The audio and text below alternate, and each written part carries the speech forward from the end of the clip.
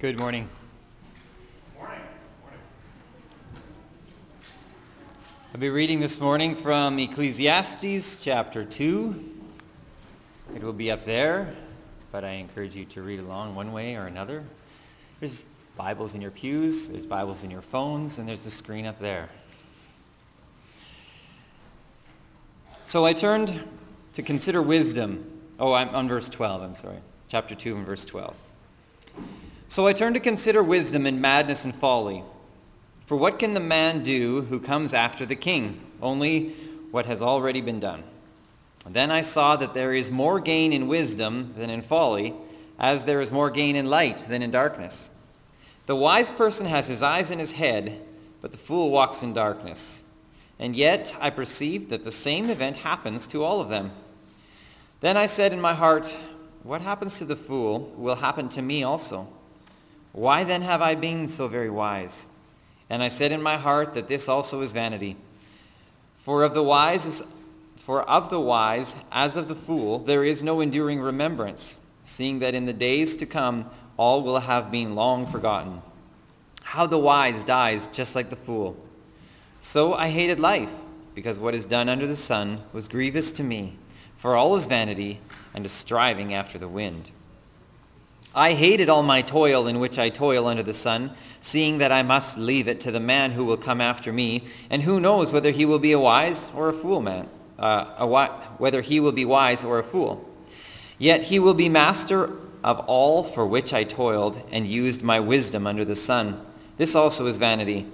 So I turned about and gave my heart up to despair over all the toil of my labors under the sun, because sometimes a person who has toiled with wisdom and knowledge and skill must leave everything to be enjoyed by someone who did not toil for it.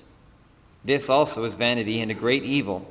What has a man from all the toil and striving of heart with which he toils beneath the sun? For all his days are full of sorrow, and his work is vexation. Even in the night his heart does not rest. This also is vanity. There is nothing better for a person than that he should eat and drink and find enjoyment in his toil. This also I saw is from the hand of God.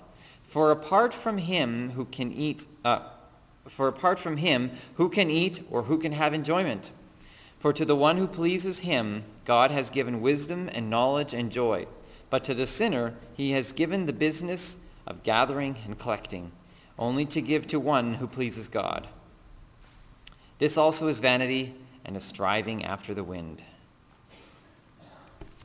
May God bless his word to our hearts.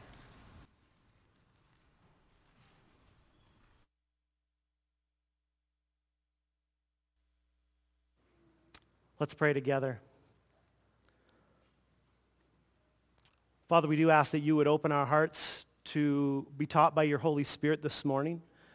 And as your word and your Holy Spirit agree in us, I pray that you would transform us by the renewing of our minds.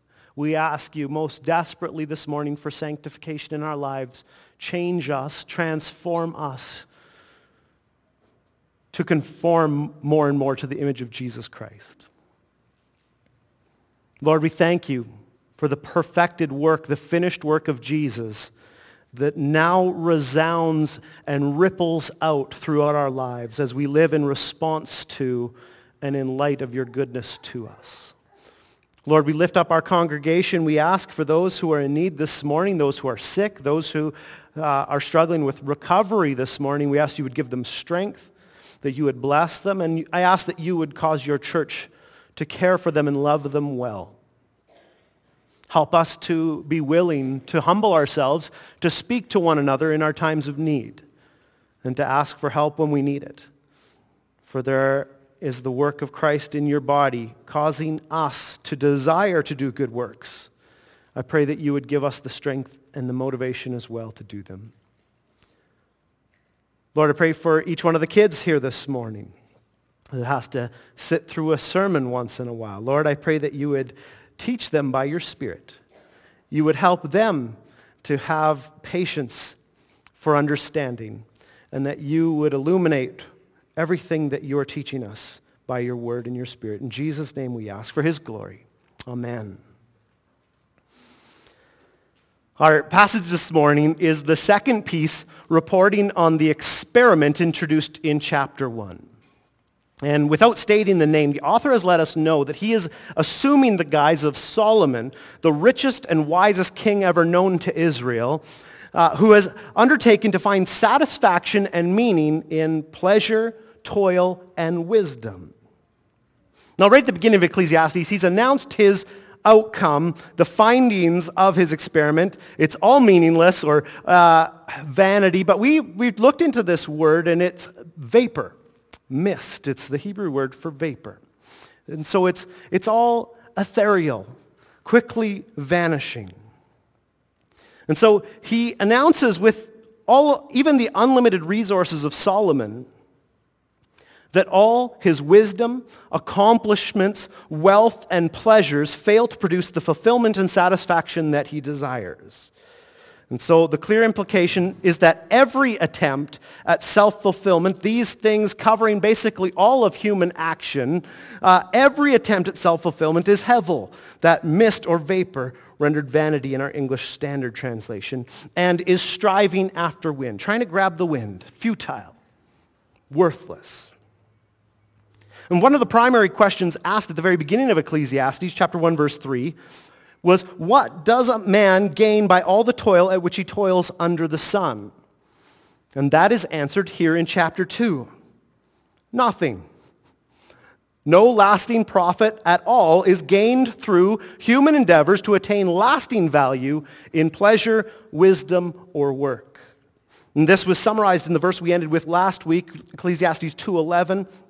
Then I considered all that my hands had done and the toil I had expended in doing it, and behold, all was vanity and a striving after wind, and there was nothing to be gained under the sun.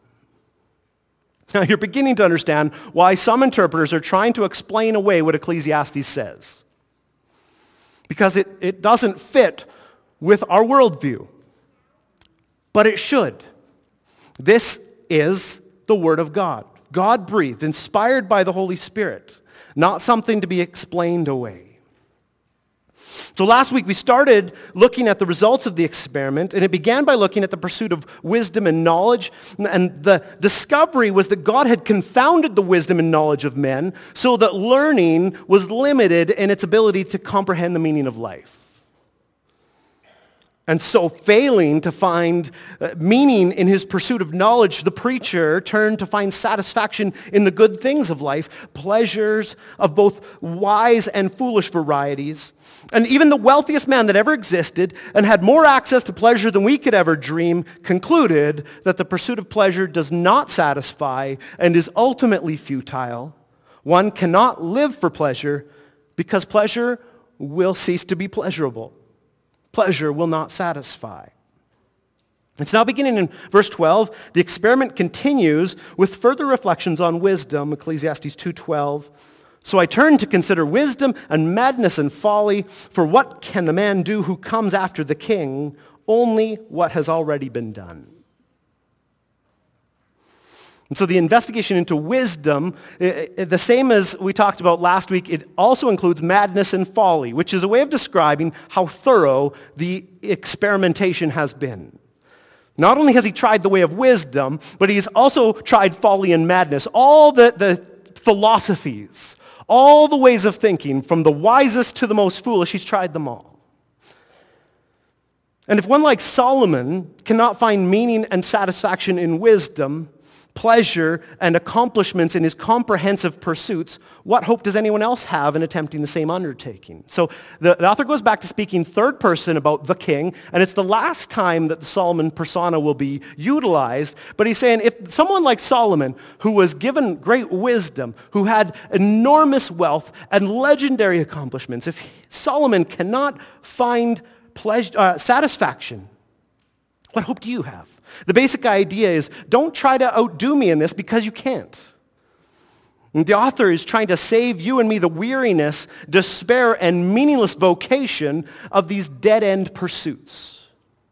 And so it continues, verse 13. Then I saw that there is more gain in wisdom than in folly, as there is more gain in light than in darkness. The wise person has eyes in his head, but the fool walks in darkness. And yet I perceive that the same event happens to all of them. Then I said in my heart, what happens to the fool will happen to me also. Why then have I been so very wise? And I said in my heart that this also is vanity. For of the wise as of the fool there is no enduring remembrance, seeing that in the days to come all will have been long forgotten. How the wise dies just like the fool. So I hated life because what is done under the sun was grievous to me, for all is a vanity and a striving after wind. In the final verdict on wisdom, it is that there is some temporary value, more gain in wisdom than in folly, because wisdom can help you navigate this world where the foolish walk around like a person without eyes. They don't even see where their next fall is coming from. Ultimately, though, the same thing happens to both of them. Death. Death is the great equalizer. Yes, wisdom is better than foolishness, but the value is only relative because it does not last. Death makes even skillful and knowledgeable living meaningless in the grand scheme of things. Now, this is not uncommon to Scripture to talk about something having meaning, but not ultimate meaning. There are several things in Scripture that are considered to be good things that Christians are also to understand are not ultimate things. So wisdom is good, but it doesn't change the end result. So in 1 Corinthians chapter 7, verse 21, Paul tells Christians who are slaves, don't be concerned about it. But if you can, gain your freedom and avail yourself of the opportunity. So it is better not to be a slave. We can probably all agree on that.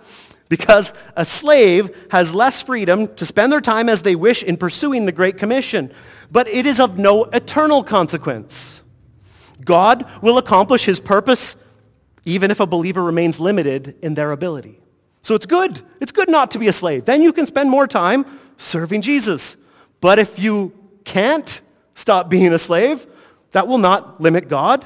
That will not keep him from accomplishing his purposes. You've not failed, and thus God will fail. In the same way, in the same chapter, Scripture says that it is better to remain single.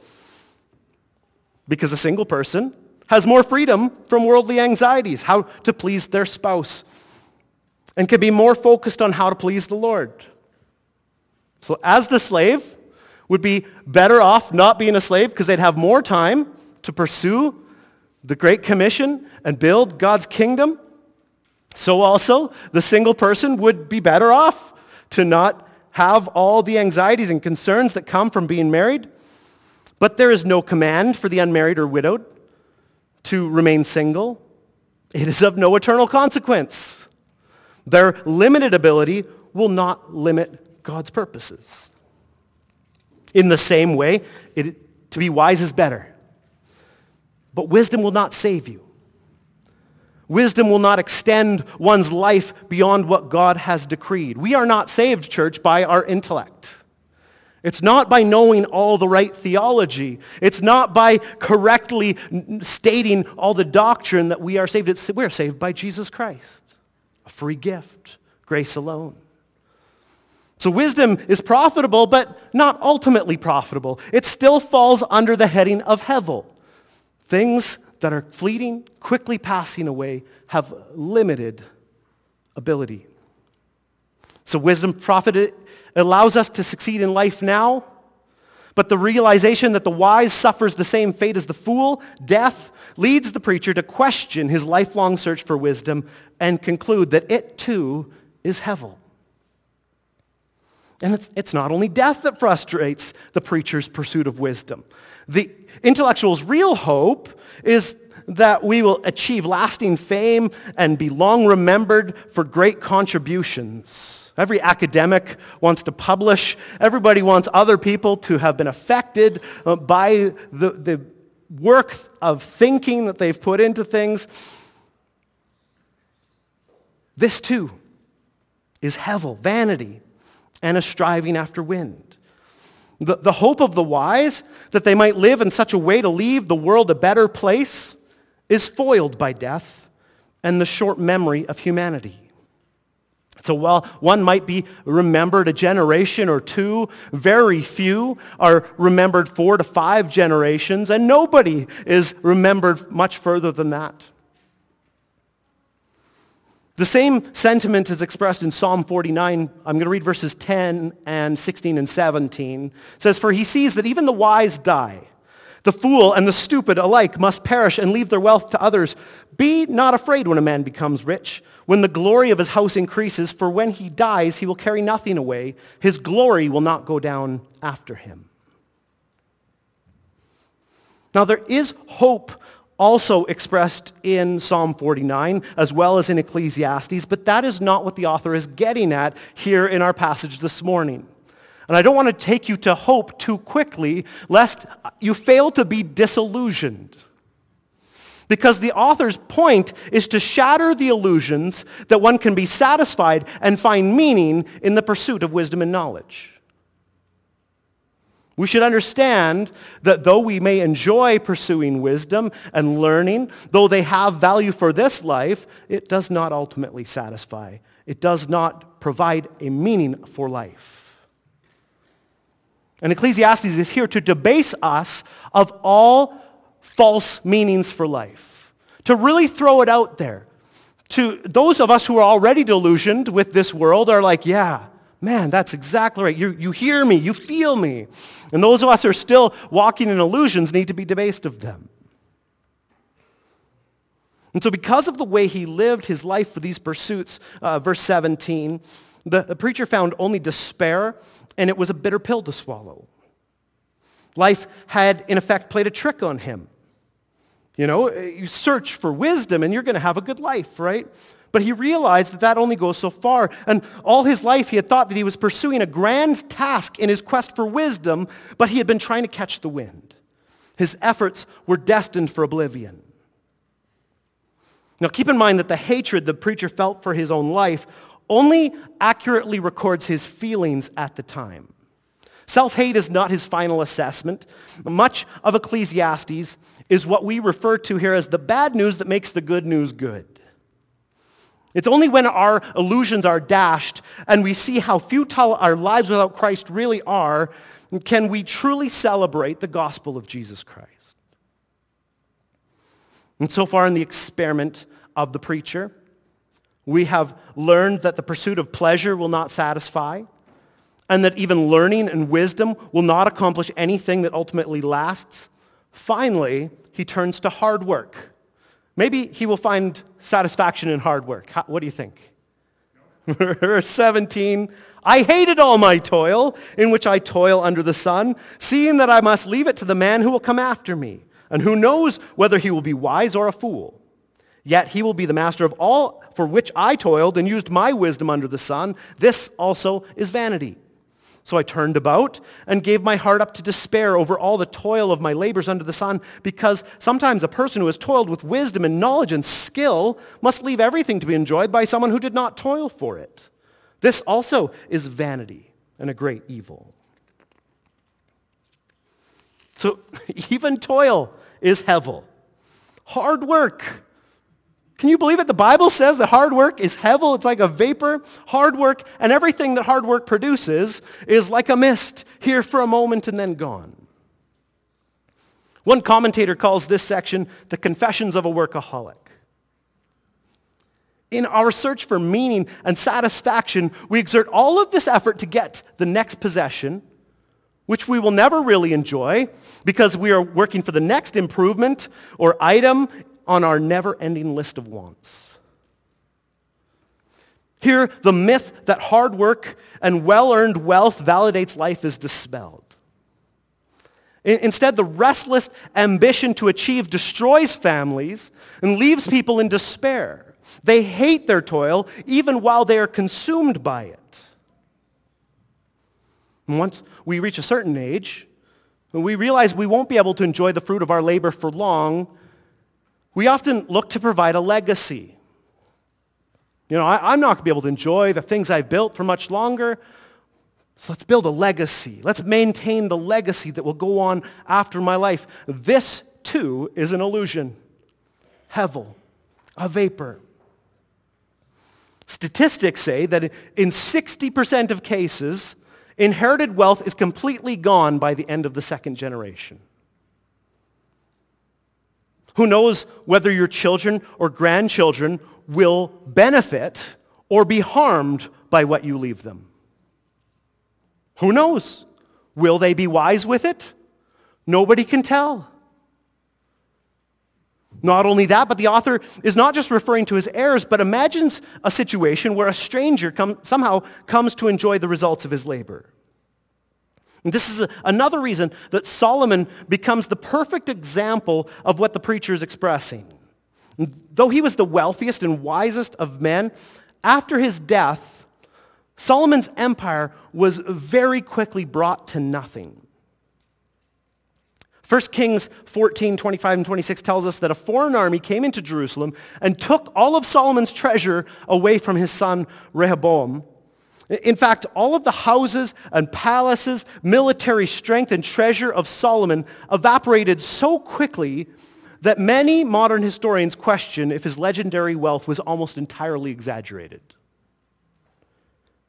Now, we believe here that the biblical histories accurately portray historical events, but the point made by Ecclesiastes is that the result of all Solomon's hard work, guided as it was by his immense wisdom, was quickly handed over to another, someone who did not toil for it as he did, and he thinks of this as being very, very bad.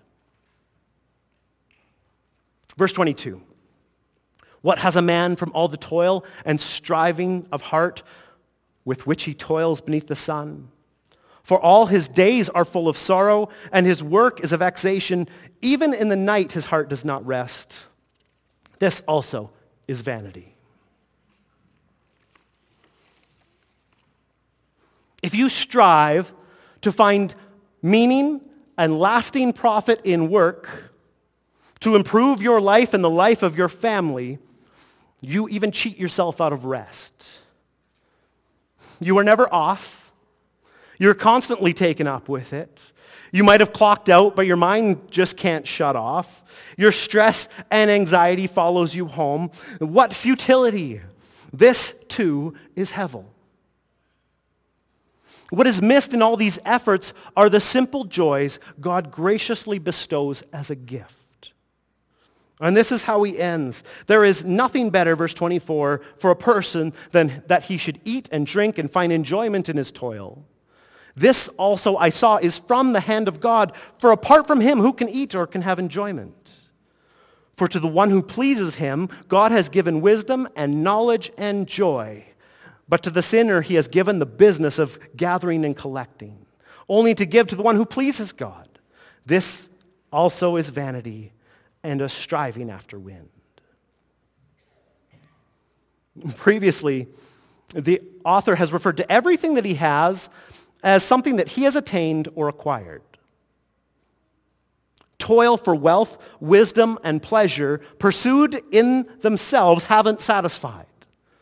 Now, in a dramatic turnaround at the end, he acknowledges that they are satisfactory when they are gifts from God for our enjoyment. There is no profit in pursuing wisdom, pleasure, or toil, but wisdom and knowledge and joy are gifts. Food, drink, and work are all given by God for our enjoyment.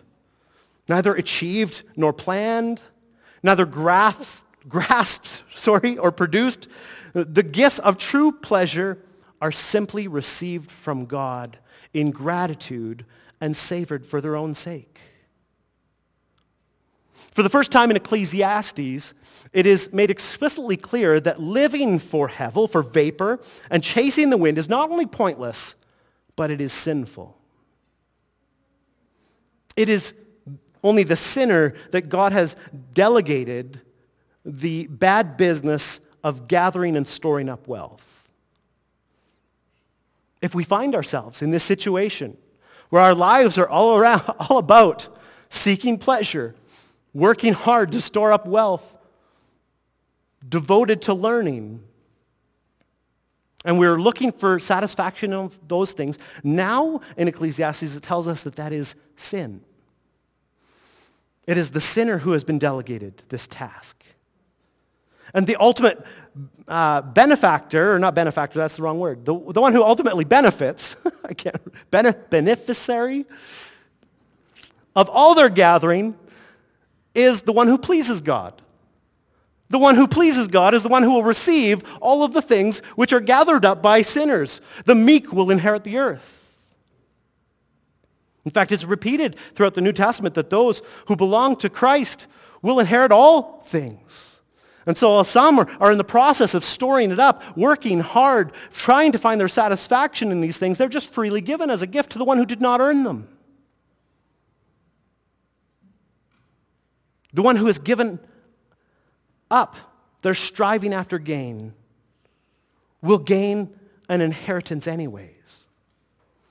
As Jesus states in each one of the Gospels, Mark 8:35, for whoever would save his life will lose it, but whoever loses his life for my sake in the Gospels will save it.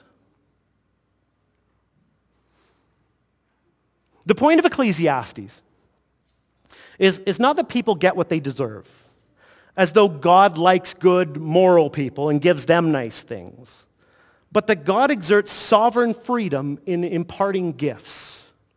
If we receive a good thing in which we can truly find joy, it can only come as a gift from God. Not something that we've earned, not something we've planned for, not something we've procured. It's not the religious person who tries the best that he can. That's not the one who receives the good things from God. The problem for every single one of us is we are sinners, and thus we displease God.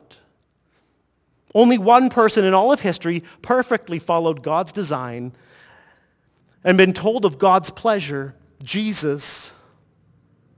God said of him, Matthew 3:17, "This is my beloved Son, with whom I am well pleased."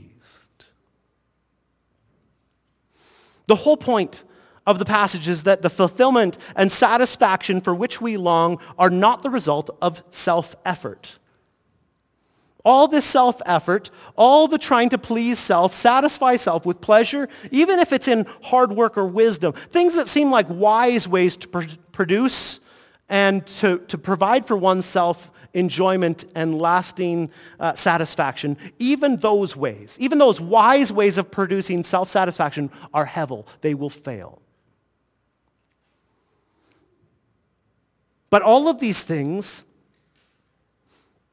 though the satisfaction cannot be found in self-effort, are found only in our relationship with God and received as a gift from him through the obedient sacrifice of Jesus Christ. There is no satisfaction or joy found in the pursuits of pleasure, wisdom, and toil, no surplus, no profit or gain, nothing that persists through death, only in the gift of God, an inheritance in which we share rather than a prize we earn. And when we see the blessings of this life, then as a product of our own effort, they are very fragile and quickly lost. I feel like I have to protect them and guard them. If I have more things, I need better security, because someone might want to come take my things. But not when it's seen as a gift. When we comprehend that they are blessings freely granted by a loving Heavenly Father, we are no longer afraid of losing them, and we can also enjoy them appropriately. So the Bible's not bringing us to a place where we reject all enjoyment and pleasure. It's literally teaching us how we can have genuine enjoyment and pleasure. It's telling us all the things that lie to us through the commercials and seeing other people have them, tell us that they will bring satisfaction, will not at all. They're hevel. But when we receive good things from our good Father and glorify him in them, we can enjoy these things for what they are. Temporary tastes of the goodness of God. And finally, when we are in Christ, we are no longer consigned to futility in all that we labor for. Another great part of the gospel is that even our labor, our pursuit of wisdom, can have value, but only when we are rescued from the futility of this world. Any work that builds on the foundation of Christ and his gospel has true, lasting value. You want to take satisfaction in work? Don't take satisfaction in work that cannot last. that will produce no enduring benefit for anyone. There is satisfaction in working alongside our Father who has rescued us from futility. 1 Corinthians 3:11-15. For no one can lay a foundation other than that which is laid, which is Jesus Christ. Now if anyone builds on the foundation with gold, silver, precious stones, wood, hay, straw, each one's work will become manifest, for the day will disclose it, because it will be revealed by fire, and the fire will test what sort of work each one has done. If the work anyone has built on the foundation survives, he will receive a reward. If anyone's work is burned up, he will suffer loss, though he himself will be saved, but only as through fire. The smoke of our hevel labors, the smoke of our hevel pleasures, the smoke of our hevel wisdom will go up when the end comes. But whatever we have built on the foundation of Jesus, whatever we have done to build his kingdom, whatever we have done to fulfill the great commission which Jesus gave us as a church, will last into eternity. There is a reward, a satisfaction in work well done, a reward, satisfaction in building a firm structure. You know, if you've ever put together a fort with your kids, if you're a man, I can speak to that. I don't know, ladies, how exactly you feel. But if you put up a couple pillows and a blanket, you're like, all right, go have fun. But if you take some time and it's square and it's a little bit solid, like I can put, you like, yeah, that's a pretty straight, pretty solid building. You know, there is a satisfaction in something that's going to last, a satisfaction in something that has been built well. The Bible tells us we can have that, though all else is hevel. We can have that when we build upon the foundation that is Christ, when we are seeking God's kingdom. Let's pray. Father, we thank you so much for the great hope which we have received in Jesus. I pray that the message of Ecclesiastes would hit us hard this morning. We would be removed from our illusions. Our eyes would be opened. Give us the wisdom in which to walk around with eyes this morning. Let us see the way in which everything that we have put our minds to and our efforts into and sought for pleasure are ultimately worthless. But give us, I pray, the joy and the satisfaction of working alongside of our Heavenly Father to know the thing that you are building, the church that you are building, the kingdom that you are building. And may we devote ourselves to something that lasts, something that genuinely produces a reward. And because of that inheritance which we have been promised, which we have been invited to build with you, the inheritance which is your people to be enjoyed for eternity. Father, because that is already given to us as a free gift, I pray that we would be able to appropriately enjoy our lives. That we would walk in satisfaction, satisfied in you, and enjoying the good things that you have provided. May we hold them lightly because they come and go, but we can enjoy them as they are granted to us. Because they are not ultimate things to us, because our ultimate hope is not found in them, God, we can hold them lightly and enjoy them while we have them. God, I'm so thankful for the things you have blessed us with. Thank you for family. Thank you for a church family. Thank you for the food that we get to eat. Thank you for chairs this morning, a sound system, good music. Thank you for all the things that you've blessed us with. And even if you take them away, if our satisfaction is in you and we're seeking your kingdom, it will not destroy us. We will not despair, but we will continue to look to you in hope because of the inheritance of Jesus that we have received, a free gift, nothing we have earned. Do this for your glory, I pray, as you sanctify your church. Amen.